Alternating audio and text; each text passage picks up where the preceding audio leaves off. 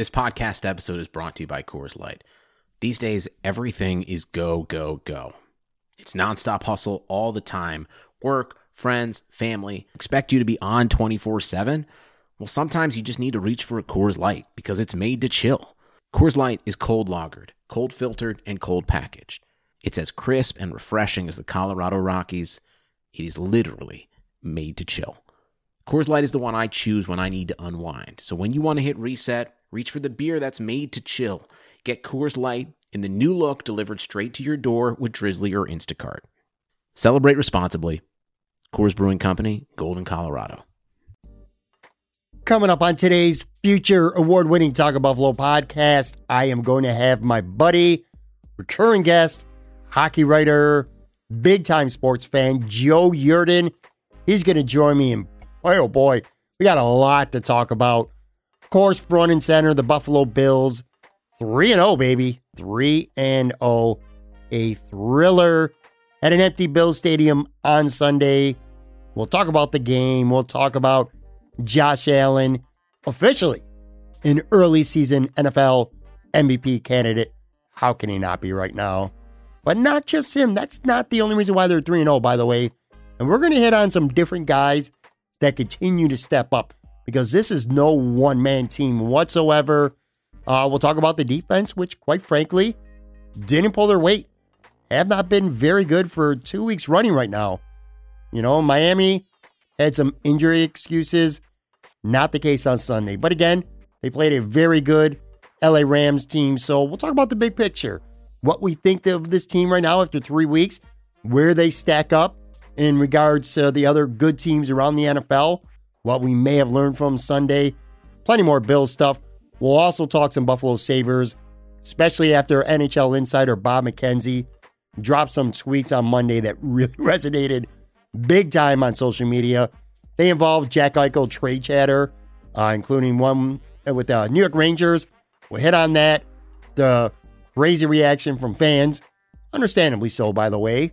The significance that, look, at the end of the day, the Buffalo Sabres organization, they better grow by leaps and bounds this year. It's Jack Eichel's 6th year. And what happens if they don't? We'll talk about it. Free agency, by the way, NHL, 10 days away. I'll get Joe's takes on a couple guys that maybe he'd like to see the Sabres target. So much to discuss today. Joe Yerdon, one of my favorite people. I'll have that for you in just a minute. Before that, though, I want to let you know that today's show is being supported by 26 Shirts. At 26 Shirts, a different Buffalo-themed design is sold every 2 weeks. And then that design, that campaign is gone. Here's the best part about what they do. Every single time they sell a shirt, a donation is made to that specific campaign or to a charity each and every time. Since becoming a company in 2013, their designs have managed to raise and donate several $100,000. Folks, Del Reed, that crew, they do such an amazing job. They enrich the lives of many people that they touch. Awesome to see. By the way, not to mention, these shirts look good. They're good, man. They're comfy. They're sporty. They look great on you. I have a bunch of them. Head on over to 26shirts.com and see what cause needs you this week. And on that note, let's do it. The best is yet to come. Episode 257. Welcome, everybody. Let's jump right into it right now. Got my buddy, recurring guest, hockey, sports writer, big-time sports fan, my buddy Joe Yerdon. What's going on, Joe? How you doing? Doing good, Patrick. Doing good, man. It's pretty wild. We got some sports happening around here, isn't it? It's kind of like saving me during these times. This is a great time for sports, man. You got the baseball playoffs. We're taping this Monday. This will be released Tuesday morning. So baseball playoffs starting on Tuesday. You got the Lakers and the Heat, NBA Finals. You got NHL free agency starting in 11 days. Stanley Cup's going on right now while we're taping this, so I can't talk about the game. Who knows how that's going to play out.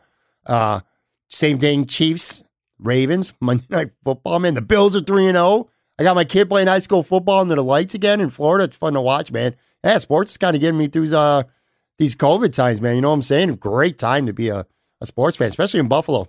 Yeah, I was gonna say I for the first time ever, maybe I'm jealous of not being a Bills fan. Yeah. The way they're playing, the offense is fun. The defense, I mean, I don't know. We'll see what happens with that going forward. But it was nice though that everybody was concerned how there wasn't going to be any preseason games, and then the schedule gives the Bills, the Jets, and the Dolphins first two games to kind of work out the kinks. And so we'll see how that works there. I mean, there's obviously a lot of questions, but man, people are pumped here, man. It's pretty wild. I feel bad for all the sports bar owners and whatnot because they're trying to do their best to keep things going business wise, and you can't just have jammed out places because I know for a fact every sports bar would be jam packed, crazy with it. People home and road games watching how this team goes, man. It's something else to see.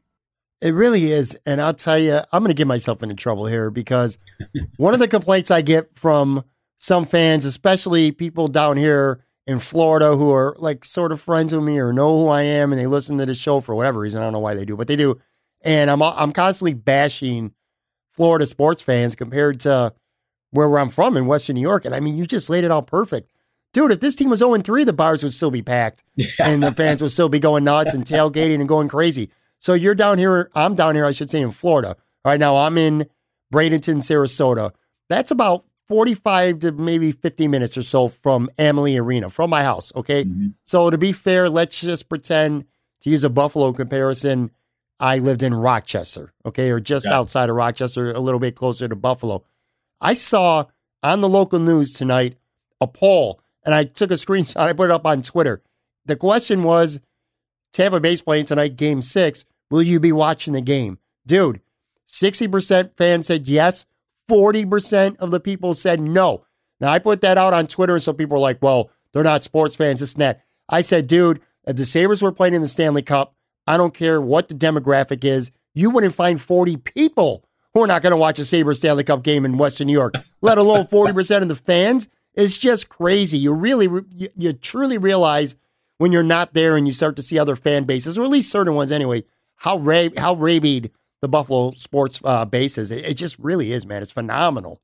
Yeah, part of that, I think in Tampa's case, makes me wonder if having 3 months off, and I know they've been playing this version of the Stanley Cup playoffs for a little while here, but I wonder if having all that time off and then transitioning into other sport, you get baseball going, the Rays are doing really well, and then you get football and the Buccaneers trying to NBA their way towards getting into the playoffs and doing things with Brady and Fournette and those guys.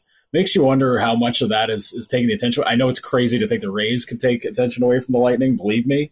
But I think in this case, it's like, I don't know. I think it's all about the frame of mind. Not that you get a winter setting in Florida at all, but I imagine it's still probably well north of 90 degrees during the daytime, and your mind's not really thinking hockey. I mean, normal times maybe it would be now because you'd have preseason going, but I don't know. September is never really friendly towards hockey. It's just kind of like you got to wait for the temperatures to drop. The leaves start to go different colors, and then everybody starts thinking like, "Oh yeah, it's cold out. Oh yeah, hockey. Okay, here we go."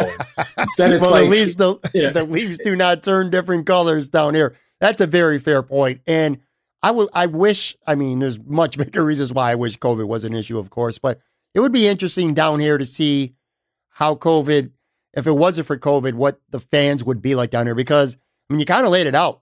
They're really doing good. I mean, the Lightning are one game away from winning the Cup. When people listen to this tomorrow, there's a chance maybe they are Stanley Cup champions.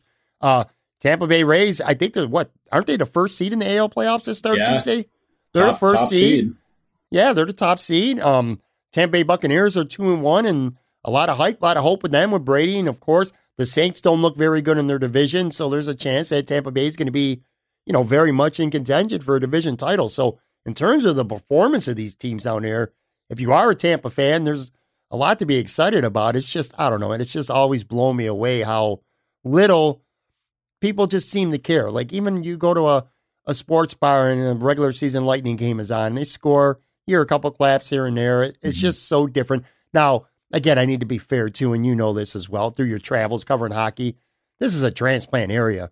So a lot of people aren't from Tampa. you go to the arena and there's always fans from the other team, not 50-50, but, some teams more than others. There's definitely, it's not the same. Everybody from Buffalo, for the most part, is from Buffalo. That's kind of what I'm getting at. It's just really weird to see 40% of fans, I don't care what the capacity is, if they're not sports fans or just watching casual news, 40% of fans ain't going to watch a Stanley Cup game that your town is playing in. Come on, man. Yeah, you don't get a lot of the transplant, like Tampa to Buffalo transplants. You don't see that happen too many times. The only time you'll see opposing jerseys at Sabres games, and you'll see them at Bills games too, although in much fewer numbers. But I know at Buffalo games, it's always the good conspiracy theory that I like to buy into is that there's a lot of people from Southern Ontario who get seasons to the Sabres that want to get it just for the Leafs games, but then they go and they root for every other team against the Sabres just to be that guy, because they're like, listen, we spent a lot of money to get 2 or 3 Leafs games. We're going to go to these other games, but we ain't rooting for Buffalo. Get lost. What do you think is a city or two that probably you see the most Buffalo fans at when they're on the road, like the team, where you notice it's like, wow, there's a lot of Sabres fans in this arena? Well, I'll say that I saw a lot in Miami. Well, at Sunrise. I think that it's easy to get noticed in a place like that where there's not as many fans, period. So anybody that is a Buffalo fan is going to get noticed pretty easily. I see it pretty well in Pittsburgh. And I think that's just because it's an easy drive and Pittsburgh is a fun town. Sure.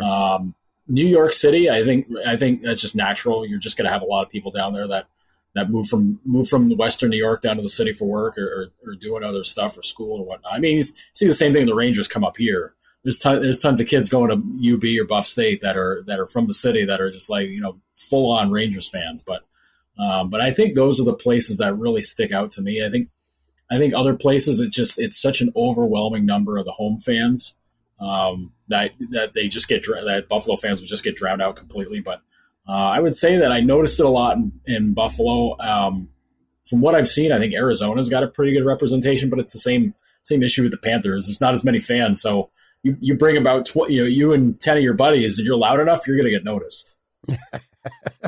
You know what?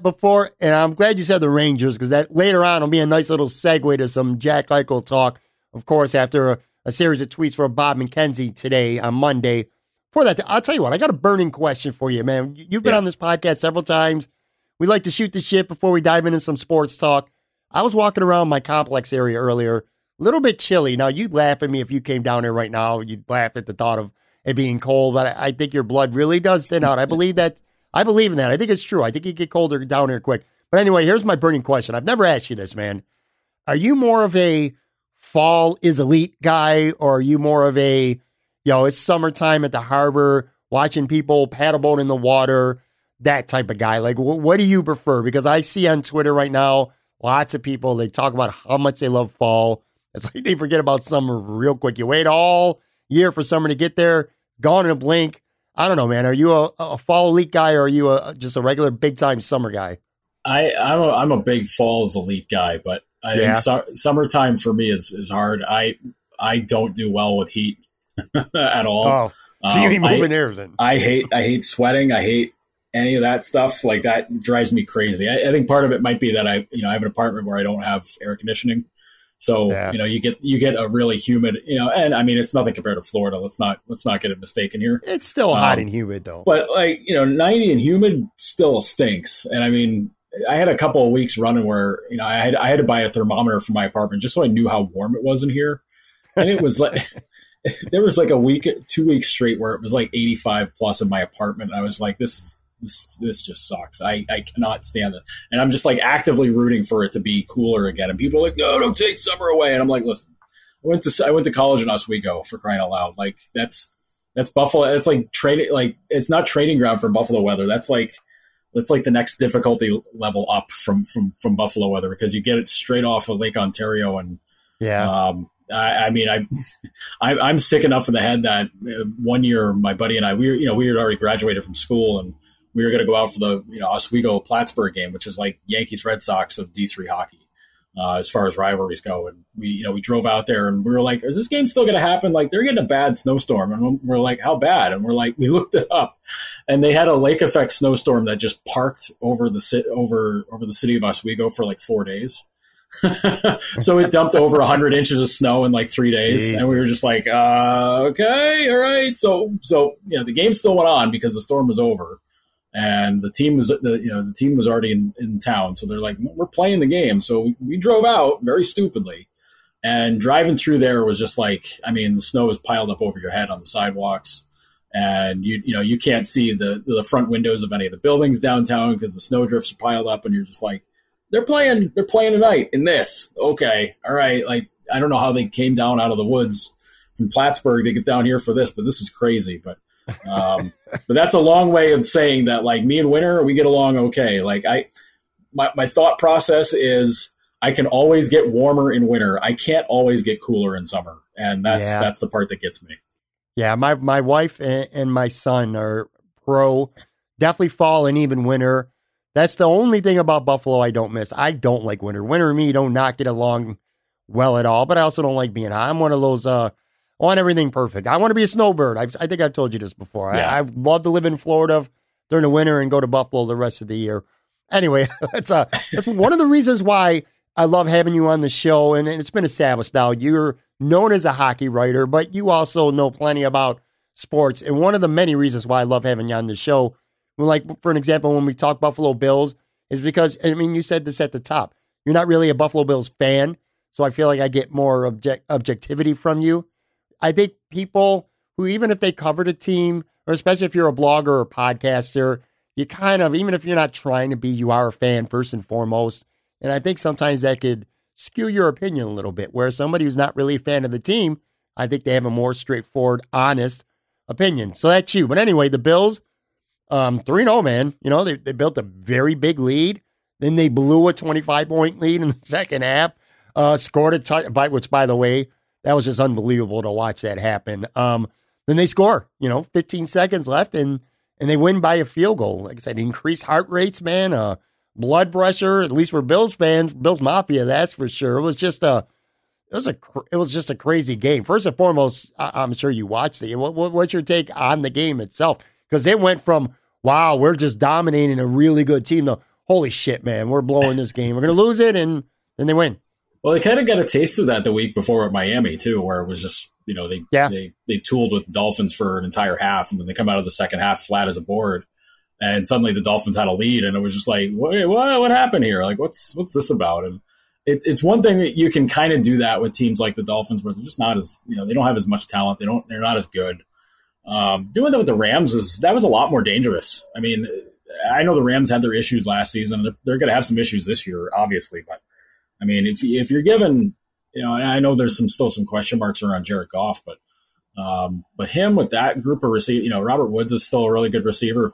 Why couldn't the Bills find guys like that years ago, huh? But I mean, right. But I mean, they got a running game. They were able, they were down, so they were able to throw, and I think that's something where I think McDermott and crew are going to have to get the pass game figured out, the pass defense figured out, because it was very clearly obvious. Pass situations, you get down 3 scores, you're throwing the ball. You gotta score quick. But it's one thing to say it and to practice it. It's another thing to do it. And I think they were fortunate that it was a whole lot of bend and they didn't quite break.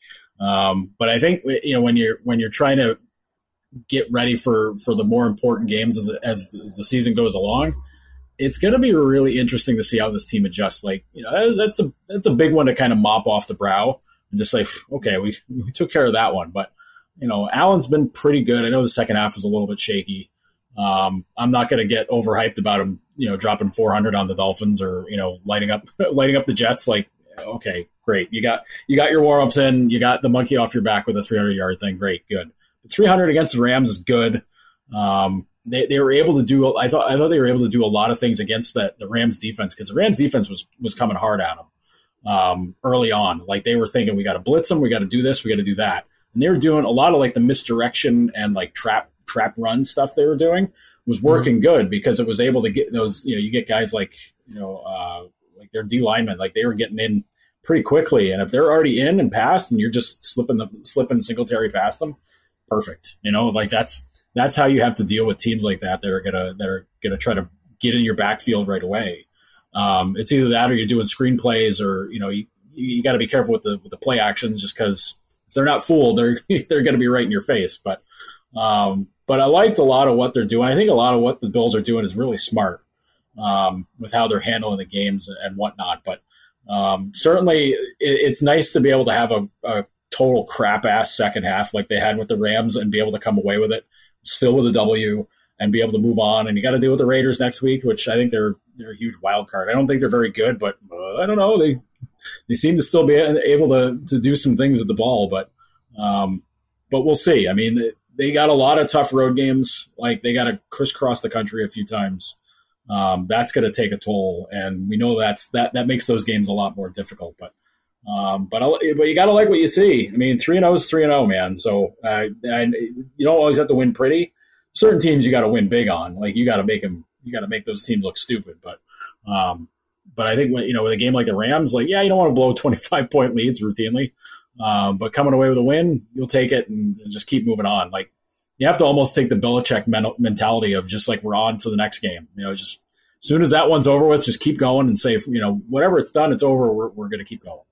Well, I'll tell you, my biggest takeaways from the game, and you hit on one of them, is it's very refreshing to have a team where you can play, for the most part, a really lousy second half against a team that's pretty good. They're at minimum, they're an above average team in the NFL right now. So you play like crap and you still win against a good team. To me, that matters.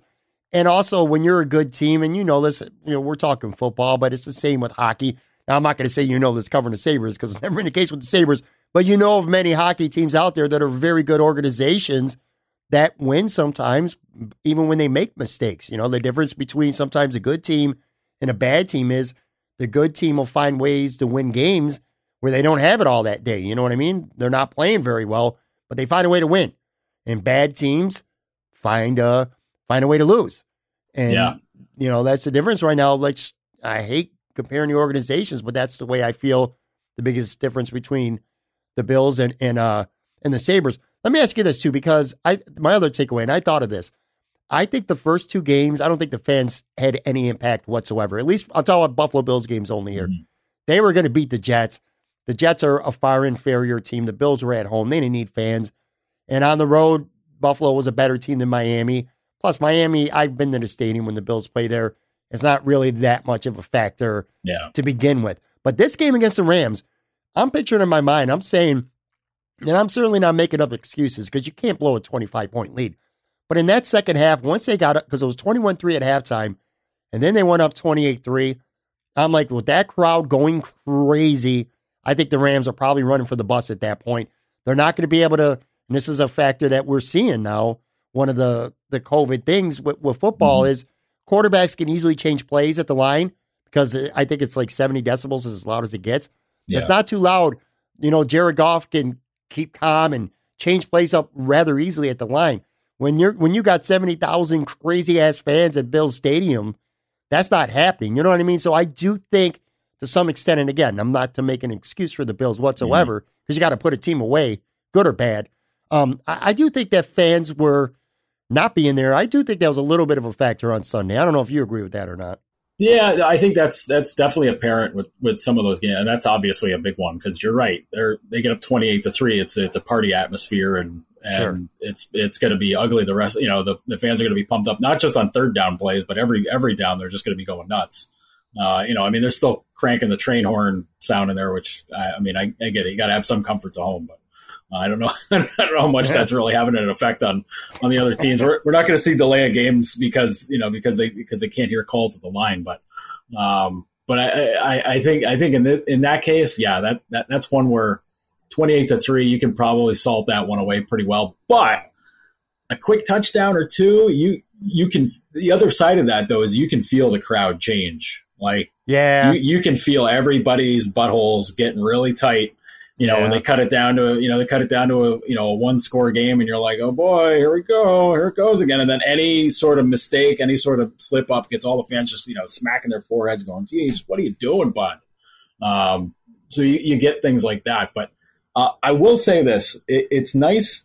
It's good for a team that's based out of Buffalo to be able to learn lessons from games in which they win and be able to say, like, all right, we kind of screwed that up, but we came away with a W. Whereas, a lot of times at Sabres, there's a lot of mistakes that are made, and they're, games that turn into, a 3-0 lead turns into a 5-3 loss. And they're just like, well, we got some stuff to correct and we'll get back at it. It's like, well, okay. Yeah. You still lost though. So, I mean, you can forget it all you want, but that's still going to be hanging over your head. What do you make of Josh Allen right now? And I mean, you hinted at it a little bit because, in fairness to critics, and I'm not saying that you are a critic, but just critics in general, they did play the Jets in Miami. Let's just generously say that they're not very good. Again, the Rams, Aaron Donald is the best defensive lineman in the NFL, bar none. Jalen Ramsey is one of the best corners, certainly the most highest paid corners in the NFL. There's lots of talent on that team. And at least for 2.5 quarters, man, Josh Allen straight up just carved the Rams apart. And then in the fourth quarter, he played bad in the second half for a lot of it. I don't want to look past that. He had a couple breakdowns, a couple mental breakdowns. He had not one, he had 2 penalties. 30 yards he cost his team in penalties. The interception, it shouldn't have been an interception, but that said, he also shouldn't have thrown that pass. He lost a fumble, which, again, the best player in football just took it away from him. Point being is this, man, he made some mistakes, and my thought process as it was going on was, all right, he's been a great front runner. He's put up great numbers, and they beat up on shitty teams. I'm starting to see the Josh Allen that the critics don't like late in this football game because he's kind of mentally breaking down, man. He was holding the ball for too long and doing, he's making mistakes. Let's just put it that way. Yeah. But, and then he goes on that last drive, man, and he gets it done. He gets it done. And this is not the first time. I mean, I think I read a stat. He's got like seven fourth quarter comebacks already in his career. And he's only been a starter. This is only his, he's only in his 3rd year in the NFL, man. So he's making up for it.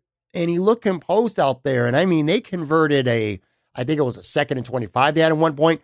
That 3rd and 22, that completion to get the first down on that final drive. I mean, that was just really good shit, man. And I get annoyed with Bills fans to an extent because I feel like they could be insufferable. I'm so happy the Bills are 3-0, and I'm so happy that Josh Allen is playing great. And I get it. A lot of national media thought Josh Allen sucks, and some of them still won't admit that they're wrong about it because they don't suck. At this point, if you're saying he sucks and you're just, I don't know, you're looking for clicks or whatever, whatever you want to do. You know what I'm saying? But that said, like I said, these fans they could be insufferable about letting you know that he's not, that he is good. But that said, forget the fans. Russell Wilson, Aaron Rodgers, those are probably your 3 best players in the NFL through 3 weeks. You know what I mean? He's really good. That's kind of my long-winded way of getting them to my point here. This guy's playing fucking good football, man. Yeah. No, he is. He's playing good football. What's fascinating is a lot of like the national view on him is just I think a lot of people are just kind of just show us, stop yelling about it. We're sick of having the fans screaming at us that he's going to be the best. Like, okay, like I get it. Like just go and prove it. And I think that's where a lot of the memories from the playoff game against Houston really kind of stick out because you're just like, all right, well, there's a lot of boneheaded mistakes that he made in a game that they should have salted away in the second half. I was thinking that yesterday. Now, granted, that's Deshaun Watson also being one of the best quarterbacks in the league, as a counter. But I think in Allen's case, it's fascinating because let's face it, Bills fans have been dying for a really never mind a great quarterback, just a really good, decent quarterback since Kelly. Like let's not even try to like break down past guys. Like, well, this guy was okay, and this guy was like no. It's since Kelly, and it's the same position that Cleveland's in. They haven't had a good quarterback since Kosar, and and in Buffalo's case, it was like that's always been viewed as the reason why they can't take the next step. So all hopes, all dreams, everything are pinned on Allen's back. No pressure, kid. That's everything. And, now the fans are pumped up because it seems like he's doing really well. But to me, the Rams game is just kind of like a perfect picture of what he is. Like there's a lot of brilliance and there's a lot of just not great action. And I think until that, that game goes from needing a comeback to win a game that you're up by 25 to we won by 40 because we were able to salt it away and Allen didn't have to play the second half of the fourth quarter.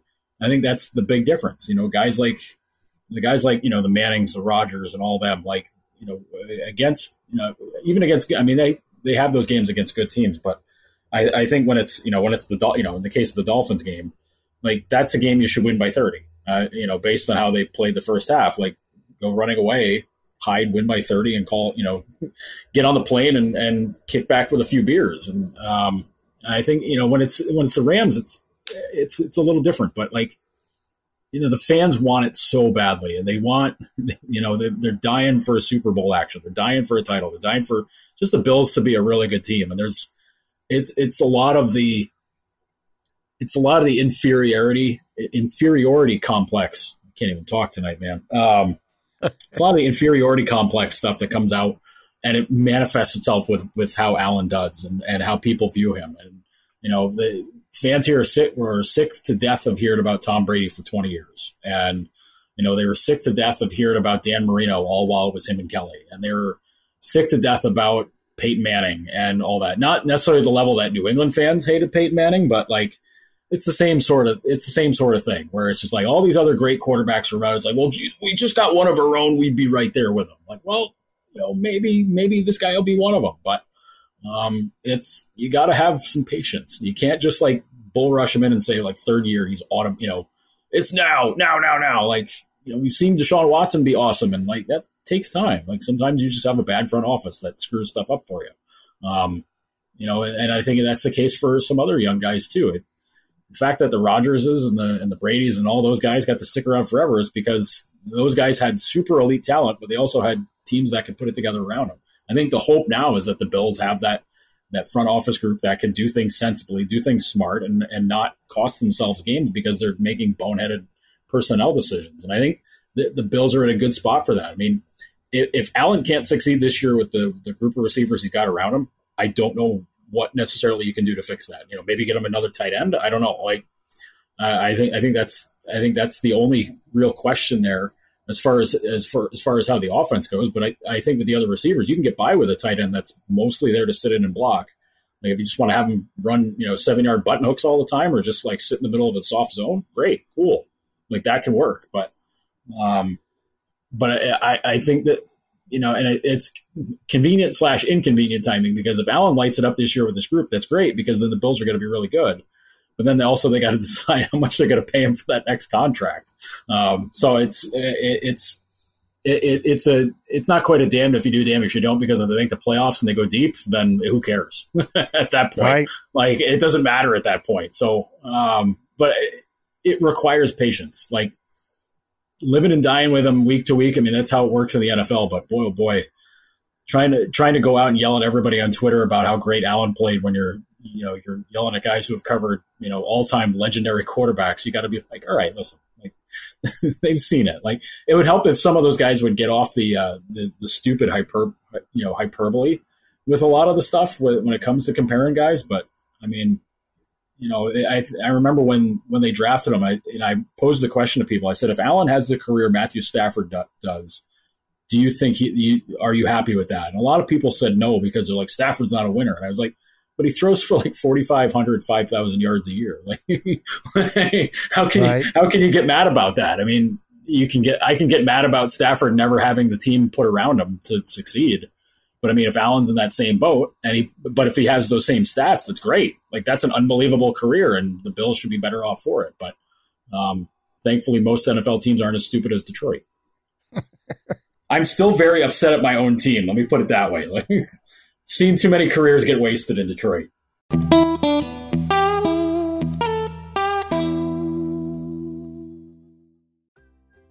Let's take a break. I want to let you know that today's episode is being supported by 26 Shirts. Over at 26 Shirts, a different Buffalo-themed design is sold every 2 weeks, and then bam, that's it. That's a wrap for that shirt. Here's the best part about what they do. For every single shirt sold, they make a donation to a specific worthy campaign or to a charity each and every single time. Since launching in 2013, their designs and shirts have managed to raise and donate several $100,000. That number grows literally daily. Del Reed, his crew, they do such an amazing job. They enrich the lives of so many people. It's great to see. Not to mention, these are outstanding looking designed shirts. They're comfortable, they're sporty, they look good on you. I have several myself. Head on over to 26shirts.com and see what cause needs you this week.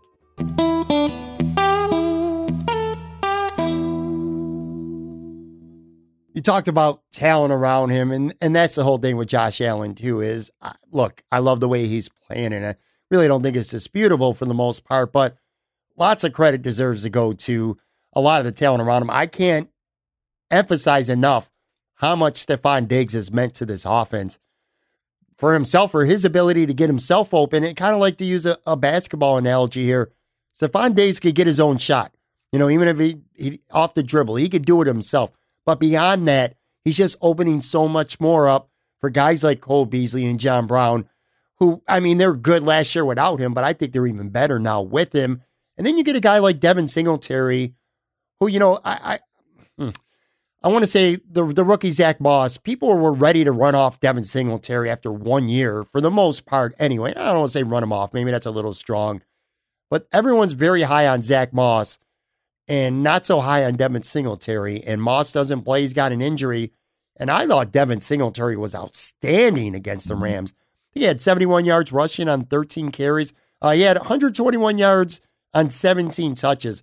I feel like that was a big statement game for him. He is a very good running back, and he doesn't have that breakaway speed, but he's very elusive. He can make you miss in a very short space, and he's very good, very underrated at breaking tackles. So again, it's not that I don't like Zach Moss, because I do, but to people who wrote off Devin Singletary as nothing more than like maybe a rotational guy, that was way premature, because this guy showed on Sunday. I think he could play very well. Do you know what I'm saying? Yeah, and I think in the sort of system that the Bills want to have, where it's going to be built around passing and it's going to be built around what Allen can do, I think Singletary is ideally the guy that's the right change of pace sort of guy. I mean, you can't.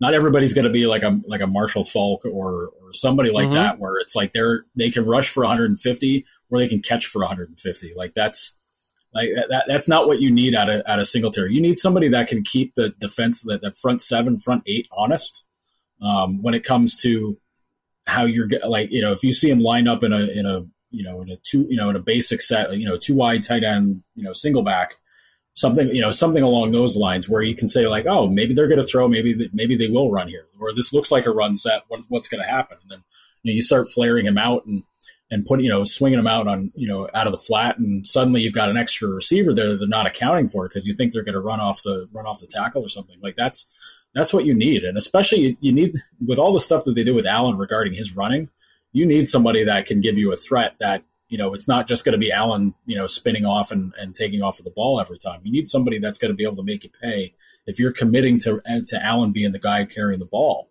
I think that's a vital part in having a guy that can do that stuff well. And I think as far as what you need out of Singletary, I mean, listen, everybody here is spoiled with Thurman Thomas with how he did things for so long. I mean, he was arguably the best player on that whole offense. I mean, everybody's a point at Kelly, but to me, Thomas was the guy that made that go. And that's for me, having somebody be a multiple version threat where it's running, catching the ball, whatever. Like that's perfect. Like, yeah, you want Moss to be able to be the guy to kind of pound it in for those short yardage situations, or be able to wear a defense down. But I think for what Singletary provides you, it's pretty solid for what I think this Bills offense is built around. Like, the last 2 years, I think everybody said, John Brown is such a great deep threat guy. As long as they've got another guy that can keep the D away, he's the guy that keeps the Ds honest. Well, they didn't have that other guy for so long. And now you've got Diggs, who's great. He's a top 5, top 10 receiver in the league. And that makes everybody else's jobs easier. You can't just sit on Brown and just, if he takes off deep, you can just have the safety chase him and have a matchup corner. But you got to watch where Diggs is going everywhere. You got to watch, you have to be careful of Beasley underneath now because, he's going to be anywhere. And even the tight ends, we've seen we've seen those guys flare out and get their opportunities. I mean, Lee Smith gets 3 touchdowns Sunday. The tight end scored 3 touchdowns Sunday. That's what I mean. Like you're making the defense think like, well, they don't have their top tight end. We got to cover all these receivers in the back. Well, okay. Well, if you're going to leave one guy open, let it be the tight end. Like, okay, well, that makes it easier to find him. Well, shit, man. Again, 3 touchdowns. That was the first time I looked it up since I could be wrong, but I'm pretty sure I'm right here. Mark Campbell was a tight end for the Bills. He scored 3 touchdowns by himself in 2004, also against the Rams. They were the St. Louis Rams at that time. But anyway, yeah, 3 touchdowns from the tight end. We didn't even talk about Gabriel Davis, the rookie. 4 catches for 81 yards. Yeah. He drew that pass interference penalty at the end of the game, which may or may not have been pass interference. But I do think, by the way, because I know a lot of Rams fans were losing their shit, I would say 2 things to that. A, if it wasn't pass interference, it was defensive holding at a minimum, which only meant a difference of a couple yards. It still would have been an automatic first down. So that's one thing I would say to Rams fans. And then the other thing, you know what? You got 3rd and 22. Maybe not give up a 23-yard pass in the middle of the field because then you win the game that way as well. But yeah, man, Gabriel Davis had a big day, man, with John Brown, who only had 2 targets, didn't have a catch, didn't play in the second half with that foot. But yeah, man, just weapons galore all over the place. Lee Smith plays 1 snap the whole game, scores a touchdown. Mm-hmm. Last week it was Reggie Gilliam, the undrafted free agent tight end. This time it's Tyler Kroft who scores 2. There just seems to be a lot of weapons on the offense. But the reason why we're having a conversation about a nail biter, frankly, was the defense. Okay. Yeah. And, there was a couple bright spots. It wasn't all bad. AJ Epinesa had a sack and a nice hit. Levi Wallace, who I thought was trash in Miami, frankly. Mm-hmm. Fitzpatrick kept going after him every play. He had an interception. He played very well. Matt Milano was back. I felt like he made his presence felt. In fact, I remember at one point I was like, yo, my son's going to watch a lot of game film of Matt Milano this week, try to play like him at linebacker. But anyway, there were some good things. But at the same token, dude, I mean, come on. They blew a 25-point lead in the second half. The run defense, dude, horrific, man. Darrell Henderson ran for over 100 yards and a touchdown. I think they gave up 478 total yards. Now, I get it. When you have a lead, at least early on, you're kind of in that prevent mode a little bit, especially with the running game. It's kind of easier. But they couldn't stop the run, man. And they had 2 sacks on the very first drive of the game and then have a sack the rest of the way. This team is known. They're supposed to be known for their defense. This is not supposed to be Josh Allen lighting it up like he's Brett Favre. We're supposed to be a tough defensive team. They didn't look good in Miami, but they got away with it, and we had the injury excuse with Jermaine Evans and Milano out. Wasn't the case Sunday, dude. How concerned are you about this defense if you're a Bills fan going forward? Or you just think maybe, you know what, little bump in the road? What do you think? I'm a little worried about the pass rush, to be honest. I think that's a bigger concern for me because they're not getting as much help from the middle of the line. I think you need a little bit more out of Oliver in the middle. I think you need him to take another step up. I'm not gonna go as far as to say that they miss a guy like Star Lotulelei, but I think they do a little. I think when it comes to stopping the run, it does because a guy that big, he concerns himself with 2 linemen. And I don't think the other guys really are able to do that. I mean, if all those guys are fast, I mean, that's great. But when it comes to grinding down a run game, I mean, all it takes is just for one little hole for a guy to be able to get through. And if you're not getting that support from the line to kind of bog things down there, then you're in a little bit of trouble. But that, I think everybody's they're going to be watching a lot of that tape, when it comes to watching how the Rams were able to get their run yards and what they're able to do. And, the Raiders have a really good back in Jacobs, and, there's a few other pretty good backs hanging around the AFC. Let's not get it mistaken. But I think if anything, that under McDermott, this D's shown a good way to be able to bounce back and recover. When they've noticed mistakes, it's not like under Ryan where he was so stubborn about everything that he was just like, nope, this is the way it's going to be. This is how we do it. And, damn the torpedoes. And that's right. It's not how this team operates now. And if there's something to be addressed, they'll address it. I think, I find it hard to believe that Edmonds and Milano were playing at 100%. But I sure hope not. Yeah. But I mean, when it comes to the thing with stopping the run game, like it's not a huge concern in the current NFL. Like if this was 80s, 90s, If your run defense is giving up that kind of stuff, you're toast. But I think in this case, if teams are just going to be able to run against you, well, how do you correct that? Well, you got to bring more guys forward. And what does that do? It opens up the pass defense.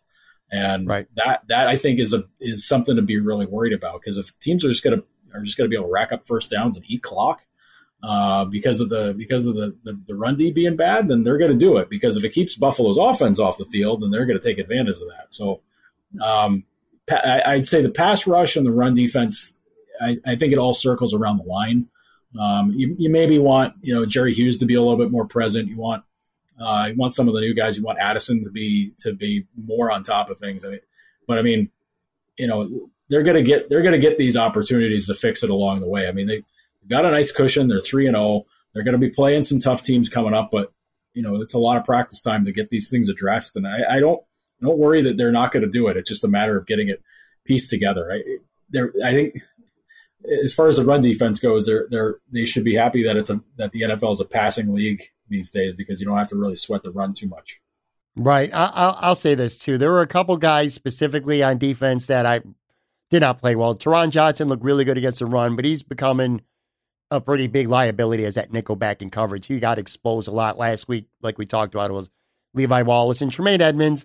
I really hope, and I'm pretty confident that he played at far less than 100%, because, he was getting thrown around, and he was, I don't know what it just, he seemed to be in the wrong place. Like he was guessing the wrong gaps or something, because he seemed to be responsible for a lot of Henderson's big runs. I'm a little bit worried about that, but you brought up a good point. And I'll tell you what, if we were 3 games in and the offense was playing bad and the defense was playing good, that's probably what we would have expected. I'm far less worried about the defense. I have a lot more confidence that Sean McDermott will get the defense right, as opposed to if the offense was the issue. If the offense was the issue, then we'd be saying at this point, well, maybe Josh Allen's just not the guy. Maybe there's some issues with this or that. That's not the case. But the defense, I got all the confidence in the world that there are things wrong. We can't turn a blind eye to it, and we've seen it now. 2 straight weeks, but I have a lot more confidence that McDermott's going to get it right. I don't do special teams, so we ain't talking about special teams, right? Corey Bojorquez, so, he did have a 72-yard punt, so I at least need to mention that. Here's the question that I want to ask you as we wrap up Bills, and then I want to spend a couple minutes talking about the Sabres. Something at halftime struck me. During the Fox halftime show, Michael Strahan was talking about the team, and he said that the Bills look like a team, they like playing together, and it shows. That's what Michael Strahan said. And I agree with that. I love that statement. Chemistry matters. As somebody who's covered hockey, and, like I said, you're just an all-around sports guy. Do you buy into that? Like, teams that enjoy, they like each other and they like playing together tend to be better. Do you think that's the case? You know what makes everybody a lot more fun to be around and having a lot more fun playing games? Winning. And it sounds stupid to just boil it down to that, but honestly, that's really what it is. Think of the teams that have won titles in the past where they just, you knew that they hated each other, but they won, so they put up with it, and the teammates put up with it, and all that. I think of the one Red Sox team with Josh Beckett and John Lackey and those guys. I forget what year it was where they won the World Series, and it was just like, these guys are the worst people on earth, and yet they were able to function somehow. Manny Ramirez is on the team, and just all these characters where it's just like, well, I don't know if I want to hang out with anybody on this team. I don't know how these guys are able to do it in a locker room for 162 games in playoffs, but you win games and it doesn't matter anymore. Like you can get away from everybody as long as everybody's all together on the same boat to win a game. But I think once you start losing games, and that was certainly the case with those Boston teams, like when they went from winning a World Series to just being dog crap the next year, all those guys were out of town faster than you could say anything. And you had Beckett and those guys eating fried chicken and drinking beer in the bullpen and stuff like that, during a game. And it was just like, okay, you can put up with a lot of crap as long as you win games. And as soon as you stop winning games, the crap it piles up, by the dump truck full, and you can't deal with that anymore. So, chemistry to me, it's it's a good idea, and you want guys to be able to work well together. But as far as just is it, if you can have it before you prove that you can win anything, I don't know, man. Like guys just love to play the sport, and like they're going to have their buddies on the team and they're just going to play. And that, that's just how it goes. And, sometimes you'll have some guys that just nobody on the team will like, but if they play well, who gives a crap? They're just a weirdo, and it's a very fair point.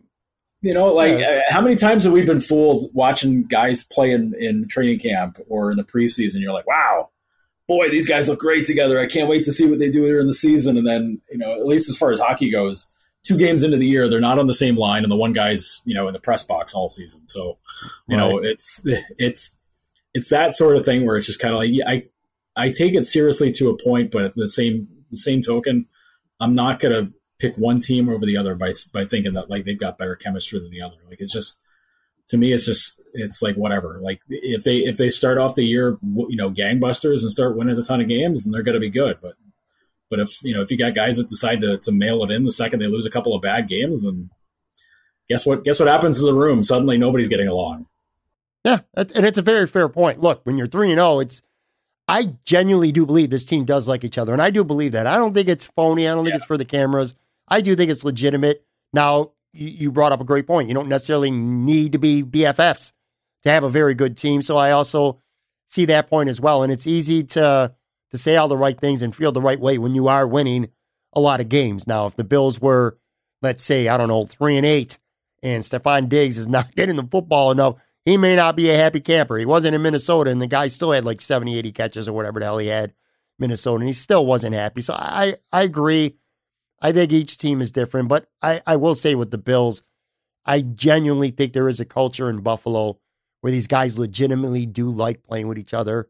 I really believe it. I think in some cases, at least, there's something to it. Now, on the opposite side, let's talk Sabres for a couple seconds here. Well, I'm going to add one more quick thing on the Bills. It compared to who they used to play for there, and I know there's not a lot of guys left. There might not be any guys left from when Rex Ryan was there, but like, Comparing how guys get along now compared to then is like night and day. Like it's just a completely different thing. And a lot of that just depends on the players that are there. But it certainly seems like, I mean, you're 100% right.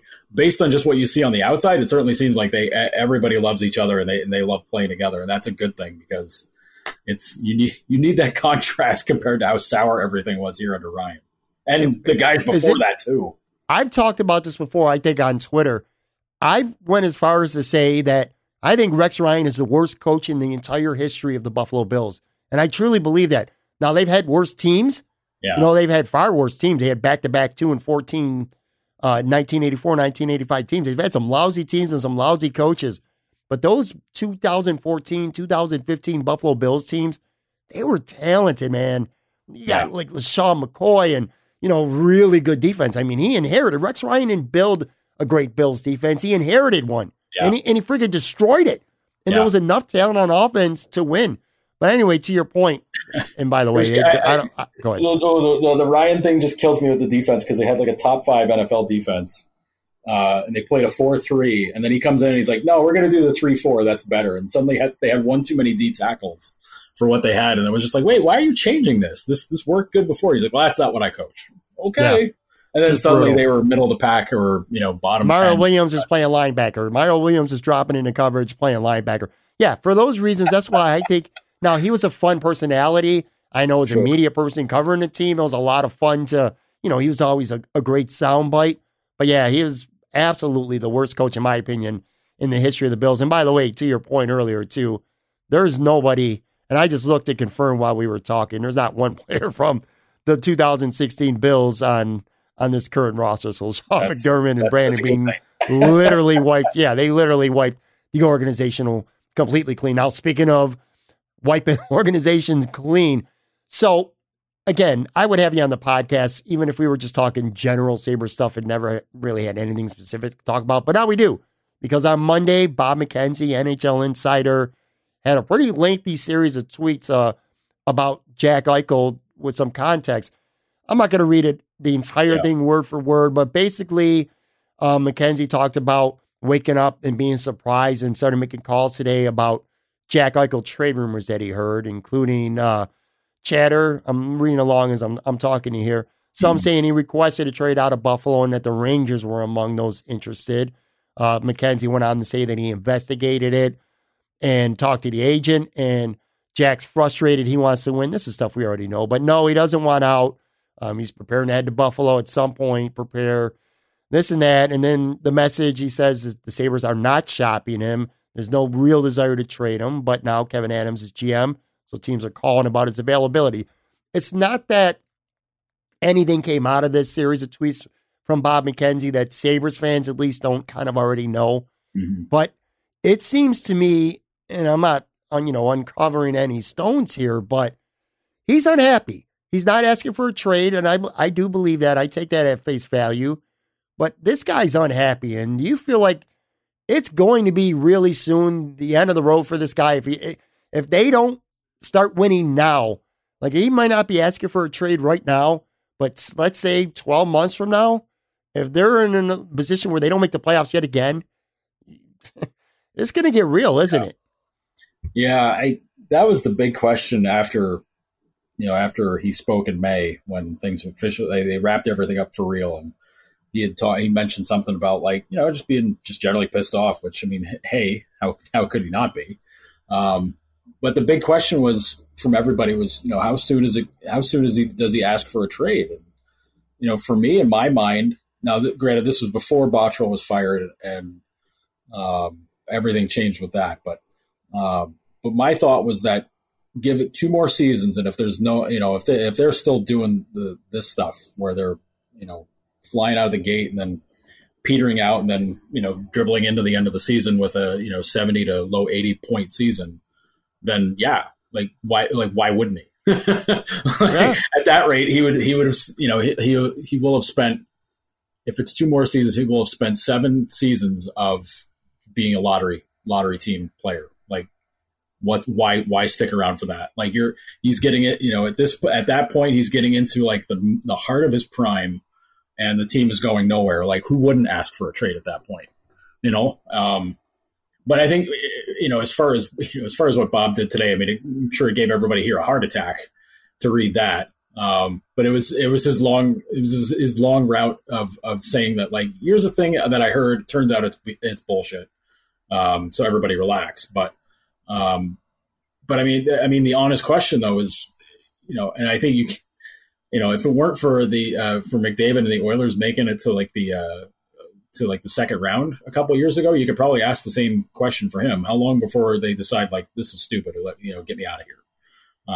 Because that's, because they're elite level players on teams where they're being basically asked to carry the entire load, right all the wrongs on your own and basically win it for your team. And we saw last season, Eichel did practically all of that, and still they were 25th in the league. And, that's with, glaring other issues everywhere, the same issues that they had for the last, 3-4 seasons. But the difference now is that Eichel is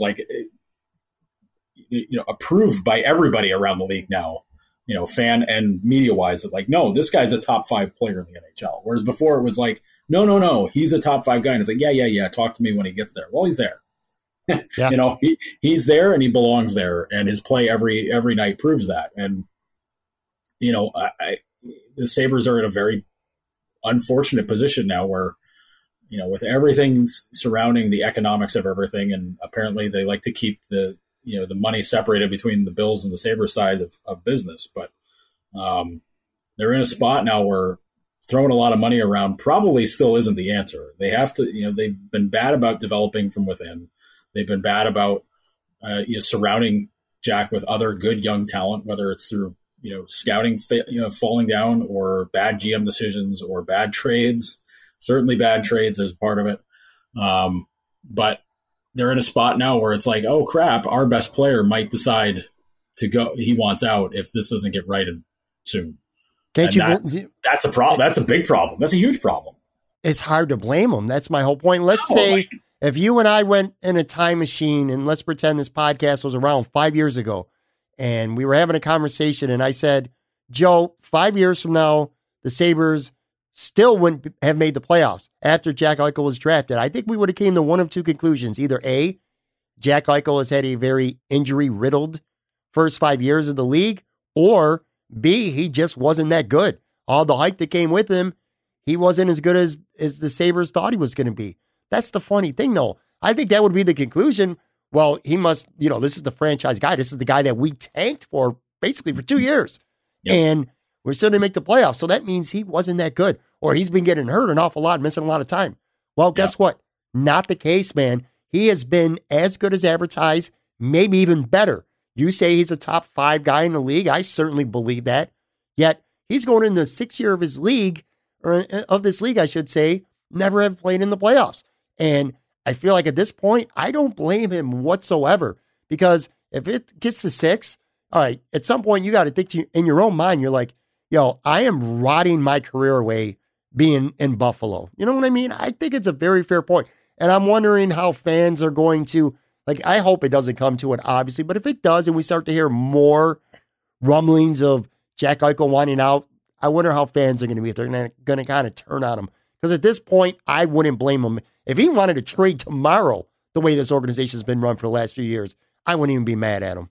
Yeah, I think right now, if he asked for a trade right now, the fans would be pissed forever. I think they would be right to be, because 5 years without playoff, that's when you get to say as a fan, you're like, yeah, well, it's been 9 for us. Just kind of you know what it's like. Just deal with it. But if it's 2 more years down the road and they're 11, 12 years without playoffs, I think at that point you just say, listen, let him go elsewhere. Let him be free. Take him to a farm upstate and let him run in the meadows for a while with somebody else who would take care of him. It'll be to that level if things continue to just if the organization continues to spin their wheels in the dirt with everything. And I if there's a reason, and I've stopped grasping at straws for reasons to believe. I'm fully in the show me before I say anything sort of boat, because I think I've said the last 3 years, I was like, no, this team should be right in the running for a playoff spot. And it turns out they were this year, just that they had to add 4 more friggin' teams to the playoffs to have them even come within, a whiff of having a shot at it. But it's to the point now where I think fans realize, and I can't imagine how conflicting it is to be a super huge Bills and Sabres fan, because you see the Bills get just sort of everything, and the Sabres are getting the redheaded stepchild sort of treatment because things are bad. And I can't imagine how much of a conflict that is to be like, you do everything so well for these guys, and you keep punting it down the road with these guys. What gives? Yeah. That's the part that would kill me being a super fan of both teams, because I would just be like losing my mind. Like the fact that, the crazy argument I always see people like to bring up, they're like, who's the better player, aside? Is it Allen or is it Eichel? And I laugh at anybody who says Allen, because I was like, Allen's not a top 5 quarterback. I mean, he's performing like one now, but can you honestly say that he would be that Allen's a top 5 player in the NFL, period, all positions, everybody, if you're having a fantasy draft, where is he getting taken? Is he getting taken in the top 5? No. Well, he'll get drafted higher in fantasy than in real life. If you're a real life GM, no, not even close. He's not a top 5 player. I don't think he's a top 5 quarterback. I do think he has the potential to get himself there, maybe, but not even right. It's not even a conversation that we would be having. Here's the bottom line, and we'll end it with this. I kind of got a 2-part question for you here. One thing everybody can agree on, especially Jack Eichel, is your boy needs some help. All right. So part 1 is, because I haven't talked to you since then, or since this happened, but I want to get your reaction on the Staal trade. They send Marcus Johansson to Minnesota for Staal. So part 1, let me get your reaction to that trade. What's your take on that? I think that's the exact kind of trade that they have to make to shore up the center spot. I'm more shocked that Minnesota believes that because Dean Evason coached Marcus Johansson in Washington, that he can make him a center, even though he stopped being a center in Washington while he was there, and because it didn't work out, and they believe that he's going to be their number 1 center in Minnesota, which I'm like, hey, good luck to you. We saw how well it worked out, him being number 2 center here. And that's for me saying I like Marcus Johansson quite a bit, but he ain't a center. He's a wing. And And the fact that they were able to move him for an actual center, a guy who can still produce, even though he's going to be 36 when the season starts, that's the perfect guy to get. Like he still produces. As far as the money goes, he makes less than what his cap hit. His actual cash is lower than his cap hit, and he's not going to get in the way of Dylan Cousins either. Like the whole thought was that if you go out and acquire a number 2 center, he's going to get in the way of Cousins. Well, no, not when he's 36. Not when he's 36 and he's a free agent after the season. And you're basically banking that Cousins is going to kind of feel his way through this year. And, hey, if he takes off and he becomes your number 2 center because he's that good, hey, awesome. But you're not going in thinking if they stuck to their guns and, and decided to just leave the forward roster how it was and not add a center, you're basically saying like, yeah, no, this forward group should have worked out last year. We're going to double down and do the same thing again this season by not solving the biggest issue that they've had since they traded O'Reilly. So right. That, to me, Stahl's the perfect guy. And granted, I know the fans hate him from 2006. I understand. I get it. Like, I understand. But, like, that's also a lifetime ago as far as hockey goes. Yeah.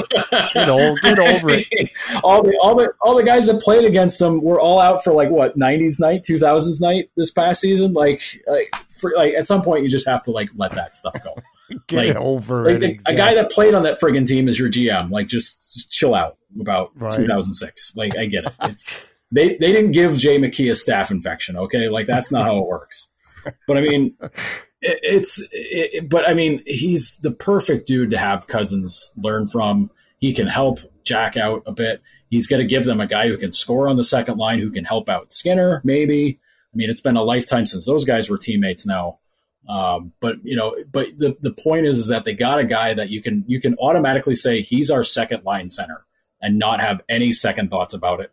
And if he becomes your third line center because Dylan Cousins is King Kong out there, great, awesome. Then that's the best of all scenarios. If it turns out like, he turns 30, he's 36 and he looks every part of 36. Well, you tried, you did something.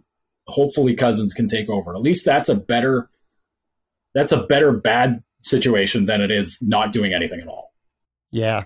I agree with you about Johansson. He wasn't a center, and I think that matters. And yeah, some people are still upset about the cup. It's like, dude, Borat was the most popular movie in America when Stahl won a cup with Carolina. So it's like, get over that shit. But it kind of leads to the second part of the question. How we'll end is, besides that, because they've already made that trade, what do you think are some things that this team needs to do or hopefully can do, realistically speaking, of course, because you talked about self-imposed cap and all that.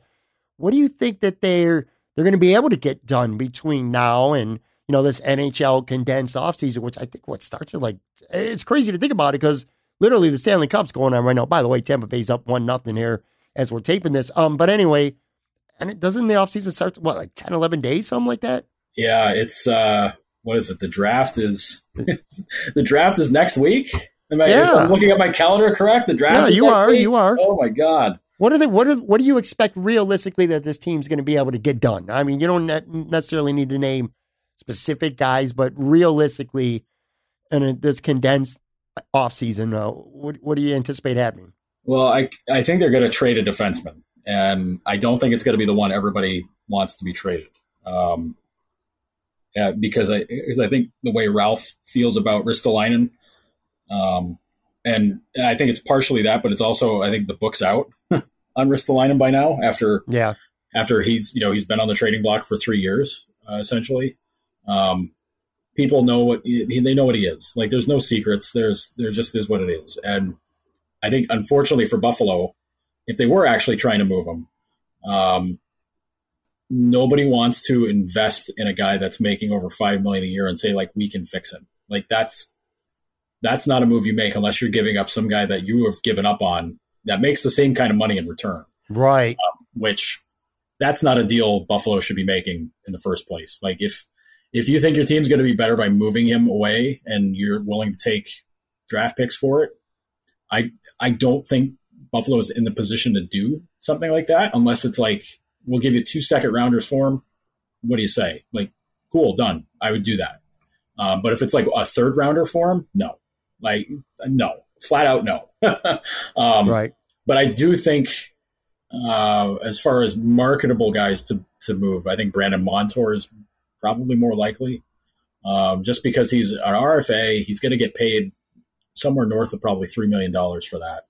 And I don't know that he really works out in Ralph's system. I think if it was still Phil Housley coaching the team, he's the best guy to include, which to me says trade him to Arizona and go get a guy like, I don't know, go get a Derek Stepan or go get an Antti Ranta or some, maybe get Nicholas Hjalmarsson away from it. If you want to do a D for a D trade, that to me is a great idea. Hjalmarsson playing next to Dahlin would be freaking great. But I think in Montour's case, like they're kind of stuck because you don't really know what you got. Because in Arizona, he played for Randy Carlyle, and Carlyle's style was very defensive, and it wasn't a whole lot of him carrying the puck. Like when he did it, it was kind of to spike the coach and his style of play. But I think with Housley, he looked really good, and if he still played like that under Ralph, that would be awesome. But that's not what Ralph wanted him to do. And it didn't help that he played on the wrong side. So I think they're in a position where they got to move on from Montour. And people are mad about giving up a first round pick for him, but that GM's gone now, so that has no bearing on what Kevin Adams does. So, but I think what you got to fix up the defense a little bit. I think you need some help there. You have to fill out your bottom six, which shouldn't be too hard.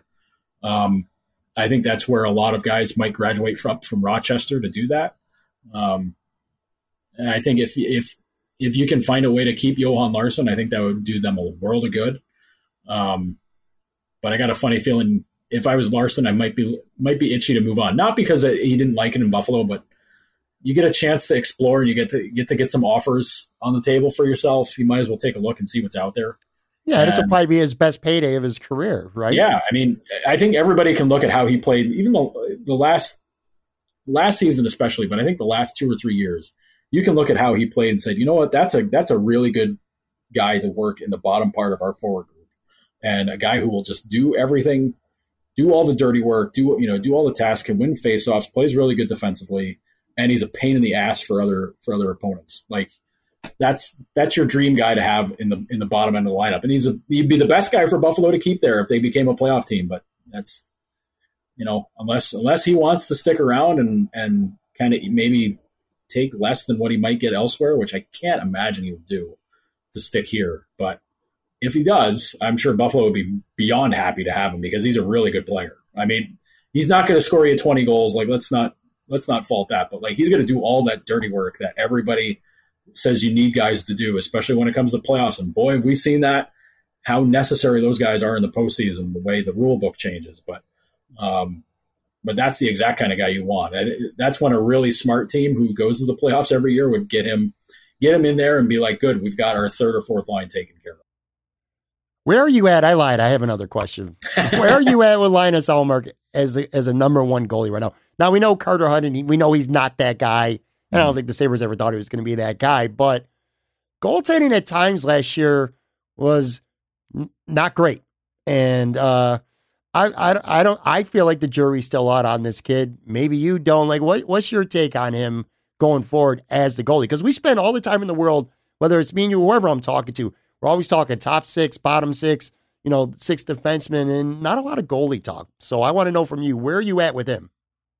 I would love to see, well, I think like every question with these guys, it's always layered in other issues. Like the goaltending, I think, on its own, as on 5-on-5, as far as Ullmark goes, was pretty solid. But the penalty kill, the penalty kill defense, and how he played in goal there. I mean, those guys, him and Hutton had the same save percentage on the penalty, killing penalties, which not great, not great at all. Like I think they were like 830 and 83% on shorthanded, and that's not good at all. But that to me points that the biggest problem was how the penalty kill handled things, which we know is a humongous problem. But I think with Linus, you got to be.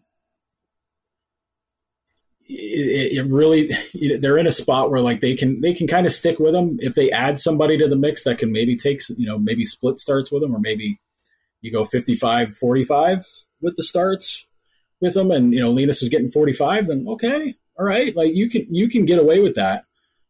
But I'd be a little bit wary of going, giving him 70% of the starts, because I think depending how the schedule sets up next year, I think everybody's going to need two goalies to be absolutely outstanding, because I think the schedule is going to be really compact, and if you don't have two guys going, if you don't have three guys, because you might need to have a third guy ready to go. If there's no AHL season, everybody's going to be carrying three. So I think then you have to be really wary of how everybody's playing together, and that to me is a big thing. But I think you're okay with him right now. To say he's your guy for the next 5 years, I wouldn't say that, because okay. I mean, they've got guys coming up coming down the pipeline with Luukkonen and Portillo eventually. At some point down the road, if he becomes a thing. I mean, who knows? Like, goalies are voodoo is the way it's always stated, but I think for right now, Linus is good. It's up to him to continue to prove that he can be the guy. If he decides to go lights out and have a Vezina quality season, great, yeah.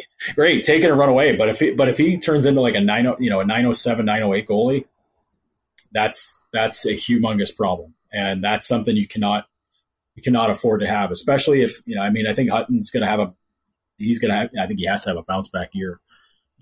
Anyways, and we'll see if the vision corrections help him out and all that. But I think goaltending is definitely a question, but I don't know exactly how you go about addressing it without doing something really drastic and just kind of punting on what your plan was in the first place. Yeah. All right. Well, like I said, it's going to be interesting with the Buffalo Sabres. Buffalo Bills, very exciting time. Sabres, well, it can't get much worse. So hopefully they already have bottomed out on their way up. But anyway, it's a mistake to always say it can't get worse, right? I shouldn't have said that. Why did I say that? It can get worse. It can, and it very well might. Hopefully it doesn't, though. But anyway, all right, everyone, give Joe a follow on Twitter at Joe Yerdon. I say this every time you're on because it's true, bro. One of my favorite guests. I love shooting the shit with you, man. It feels like we're just having a regular old conversation over a couple beers or whatever. So thanks as always for doing the pod, buddy. Hey, you got it, man. I'll bring the beers next time.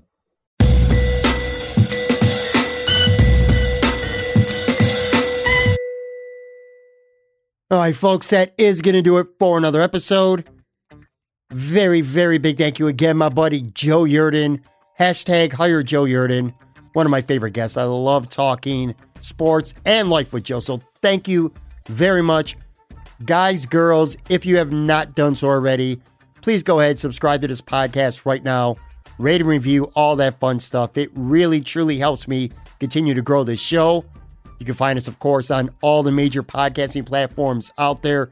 Apple, Spotify, Google, Stitcher, TuneIn, all of them. Also, check us out on YouTube. Talk Buffalo Podcast. We've got our own YouTube channel. Some highlight clips from current and past episodes.